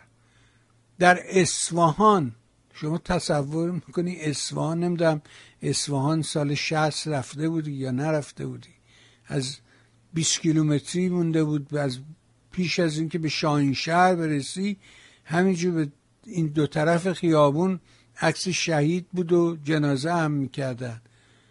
میگه در اصفهان بالای 35% زنا بی حجاب بودن، یعنی از هر 10 نفر 3 تا 4 تاش بی حجابن. خب این رقما نشون میده که جامعه چه انتظاری داره، حکومت در چه فکریه و درگیری حتمی است. من شک ندارم به این درگیری، ولی اینکه الان اتفاق بیفته، تو قتل مهسا اتفاق بیفته یا بعدش بیفته، اونو نمیدونم، ولی در قطعی بودن شک ندارم. و این تلاشایی که آدمایی مثل شما، شخصیتایی مثل شما که از زندگی و کارش مایه میذاره، میاد میره و در خارج کشور صدای معترضین رو بلند میکنه، کار ارزنده‌ایه، باید حمایت بشه. من از شما صمیمانه قدردانی میکنم از همه کوشش‌ها، تلاشات، ولی مطمئن باش که اون آماده است، اون نیروشو آماده کرده. همین حرفایی که داره میزنه نشانه از این است. میشنوم فرمایش شما رو. بله.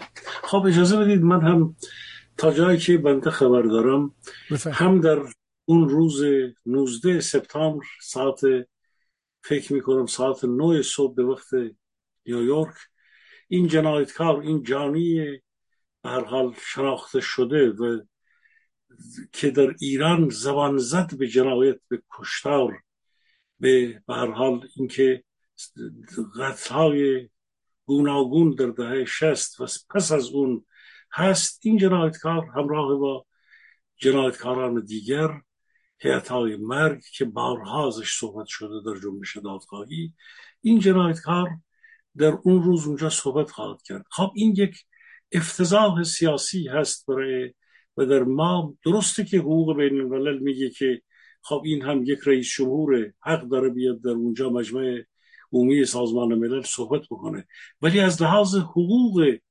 جامعه ایرانیان در جوابه بین المللی، چون سازمان ملل در واقع اجتماع و محل گرد همایی در این روز کشورها و دولت‌هایی هست، دولت‌هایی هست که در اونجا باید برن و سخنرانی بکنن. وقتی که یک فردی که جانی است و خودش شخصا در جنایت دست داشته و این همه، به قول شما پوتین از ترس اینکه طرف دستگیرش کنه ممکنه 1000 نفر رو بجوره، ولی این جنایتکار سالیان طولانی 44 سال جنایت کرده. در واقع باید در یکی از این، حالا در از مسئولیت سیاسی خودش به عنوان یه رئیس جمهور استفاده میکنه، ولی به عنوان کسی که حقوق انسانی رو در ایران نقض کرده و دستش به جنایت‌های گوناگون آلوده است، در واقع این باید دستگیر میشد. اینها نه تنها ایرانیان رو کشتند، بلکه در قتل‌های گوناگون در سانحه هواپیمای نمیدونم اوکراین تا کشتارها در این 44 سال دست دارن. پرونده همه این جنایتکاران در اونجا روشنه. خب یک چنین جانی میاد در اونجا بحث میکنه، صحبت میکنه، بهش حق سخنرانی میدن. این حق رو ایرانیان دارن اعلام میکنن، چه در نیویورک و چه در شهرهای گوناگون اروپا. و ما آقای بهبانی در شهر بن جلوی سازمان ملل در بسیاری از کشورها، از شهرهای گوناگون و کشورهای گوناگون اروپای مرکزی، در شهر بن در روز 19 سپتامبر از ساعت وقت گرفتیم، در اونجا هستیم. از ساعت 1:30 بعد ظهر، 1 بعد ظهر ما وقت به هر حال اجازه پلیس رو گرفتیم. طبعا تمهیدات بزرگی فراهم خواهیم کرد که در اونجا صدای ما رو به همون شاخه سازمان ملل در بن و در اروپا برسونیم. این کاری هست که همه ایرانیان میتونن در واقع در هر جا که مجامع بین المللی هست، و شما یه روزی حرف بسیار جالبی زدید، با مجامع گوناگون، با مسئولین در واقع سازمان‌های گوناگونی که در اروپا هستند، باز احزابی که الان دیگه تقریبا میدونن که به هر حال چه جنایتی داره اتفاق میفته، هر جایی که ایرانیان هستند در رسانه‌ها میتونن وقت بگیرن، توضیح بدن تا این امر جهانی بشه که یک جنایتکار داره میاد در اون روز 19 سپتامبر در اونجا سخنرانی میکنه. به هر حال ما به نوبه خودمون اسم این جمعی که در بن اون روز کار میکنه شورای اعتراضی به حضور رئیسی جنایتکار در سازمان ملل هست، و این شورا از ایرانیانی هست، از همه گرایش‌های فکری هست، و در اون روز از همه نیروهای گوناگون هر فکر و گرایش و نهله سیاسی دعوت میکنیم که در شهر بن حضور به هم برسونن تا بتونیم در واقع صدای اعتراض ما رو هرچی گسترده تر به همینجا به شاخه سازمان ملل در بن آلمان برسونیم. این از این قسمت جناب آقای بهبانی که خواسته بودید یه گزارشی داده بشه. ممنونم از شما. اما در مورد خود موضوع اعتراضات درون ایران و اینکه الان دانشگاه ها رو به این شیوه دارن کنترل میکنن، فکر میکنی آیا اینا موفق میشن؟ یعنی واقعا میتونن دانشگاه رو ببندن؟ چیکار میتونن بکنن فکر میکنی؟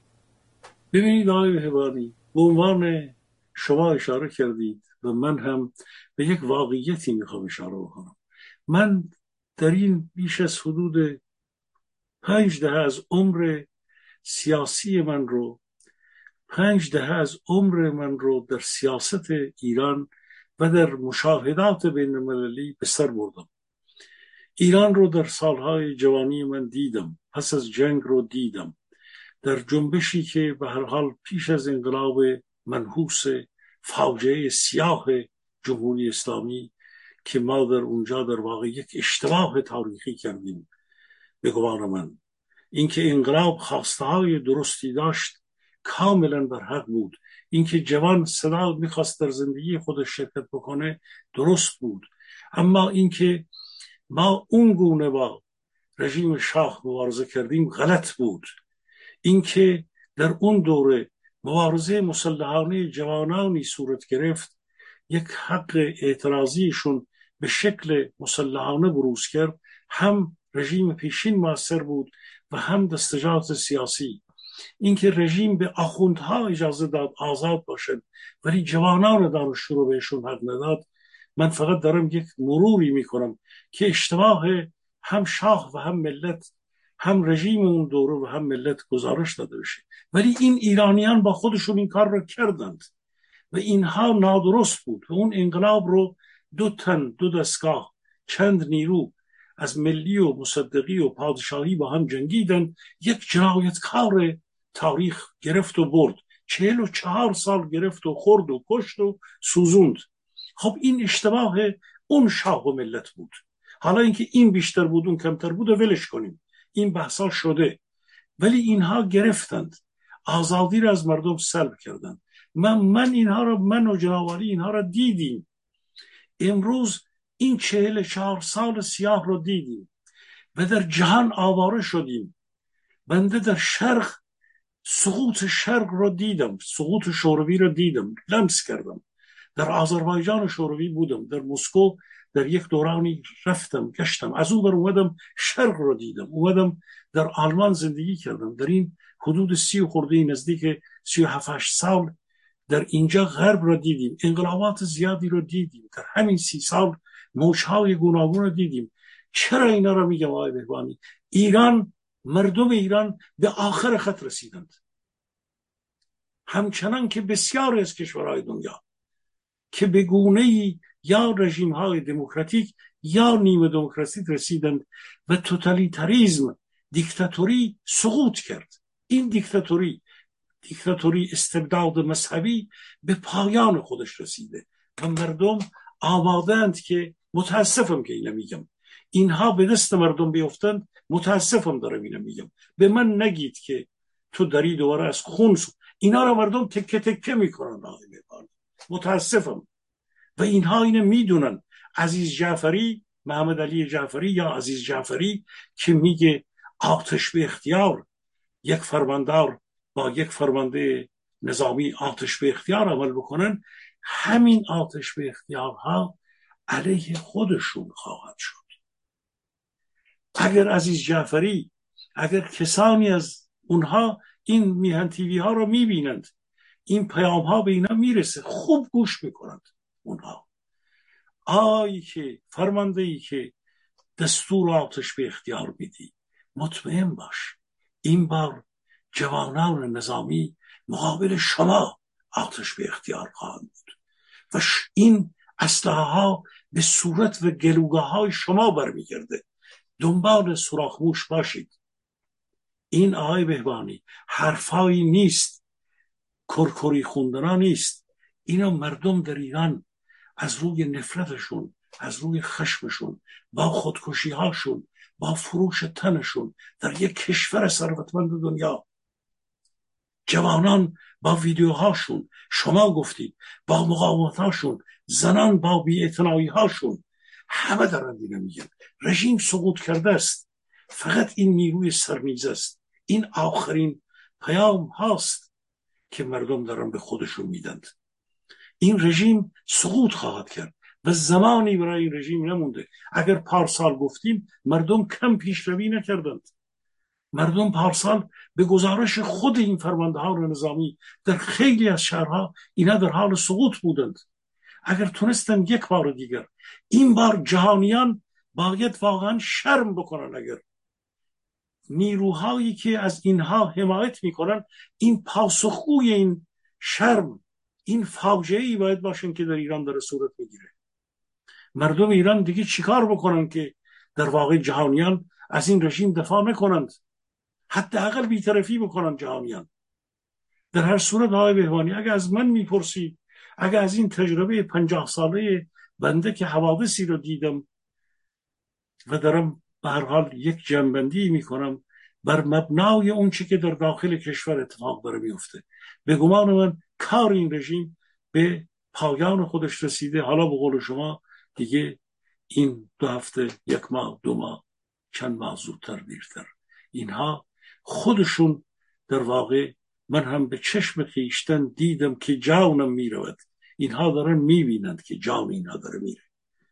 اینها در حال تباهی، اضمحلال و پایان دوران پایانی خودشون هستند. من فعلا عرضی غیر از این ندارم که ما با جنبش عظیمی در داخل و همچنان ما حمایت‌های خارجی رو از الان خودمون آماده کردیم. یه نکته هم خدمتتون بگم، روحیه مبارزان خارج کشور به مراتب خوب شده نسبت به اون ماهایی که جنبش فروکش کرده بود. این پیامی هست که من به همه مبارزان کشور میدم، عزیزانی که پیام منو میشنوید، از جمهوری خواه، از مشروط خواه، از ملیگرا، از چپ، اختلافاتمون رو برای یه مدت کوتاهی فراموش کنیم، برای سرنگونی رژیم خودمون رو آماده کنیم. این رژیم بره، ما راه زبان مشترک رو با هم دیگر پیدا خواهیم کرد. دندان به جگر بذاریم، تحمل بکنیم، بردباری بکنیم. از مبارزه داخل کشور جوانان و زنان ما، اونها تقسیم نشدن به شاهی و جمهوری و نمیدونم ملیگرا و چپ و اینها.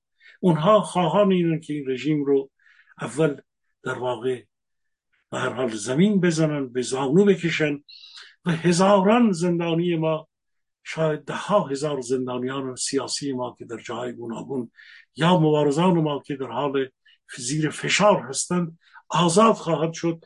این کشور صلاحیت این رو داره، این مردم صلاحیت این رو دارن و خودشون رو در واقع مدیریت شایسته خواهند کرد.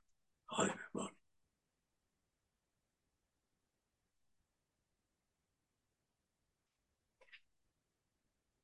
حتما همینطور. آقا بسیار ممنون، سپاس و صد سپاس از همه مهرت، حضورت، فعالیتات. به راستی زمان قاصر است از تشکر درباره این همه تلاشایی که انجام میدی. بنابراین مثل همیشه برای خودت، عزیزانت، خانواده محترم و گرانقدر، همسر دانشمندت از صمیم قلب آرزوی بهترین دارم تا فرصت دیگر و گفتگو دیگر. ممنون از شما و پوزش از اختلالی که در پخش برنامه به وجود اومد. بازم از شما ممنونم آقا. سپاس. درست بمانید آقای بهبانی. امیدوارم میهن بماند و به میهن عزیزمان، ایران عزیزمان، به ملت شریف و شجاع ایران بتونه این میهن ما، تلویزیون، رسانه و صدای میهن به مردم خدمت بکنه. آقای بهبانی با کمک شما عزیزان ممنونم ازت. بها شنیدیم فرمایشات آقای سلیمی نازنین. امیدوارم این گفتگوها کمکی به ما کرده باشد. مهر کنید ما را از حمایت مالی محروم نکن. به راستی مشکل مالی داریم، اگه میتونی تو این زمینه کمک کن، برای اینکه بارها توضیح دادم که منابع مالی ما محدود است. شما هستید، هیچ جای دیگه ای ما نداریم. یوتیوب هم یه پولی میداد، اونم قیچیش کرده، نمیدونم چه اتفاقی افتاده دیگه، اون پولی رو که پرداخت میکرد نمیکنه و ماه گذشته 1/3 برداشت، الان در حقیقت 50% رو تا این لحظه کم کرده. بنابراین اگه بتونی کمک مالی بکنی ازت ممنونم. سپاس از همه مهرت، همدلی و همراهیت. ممنون از شما.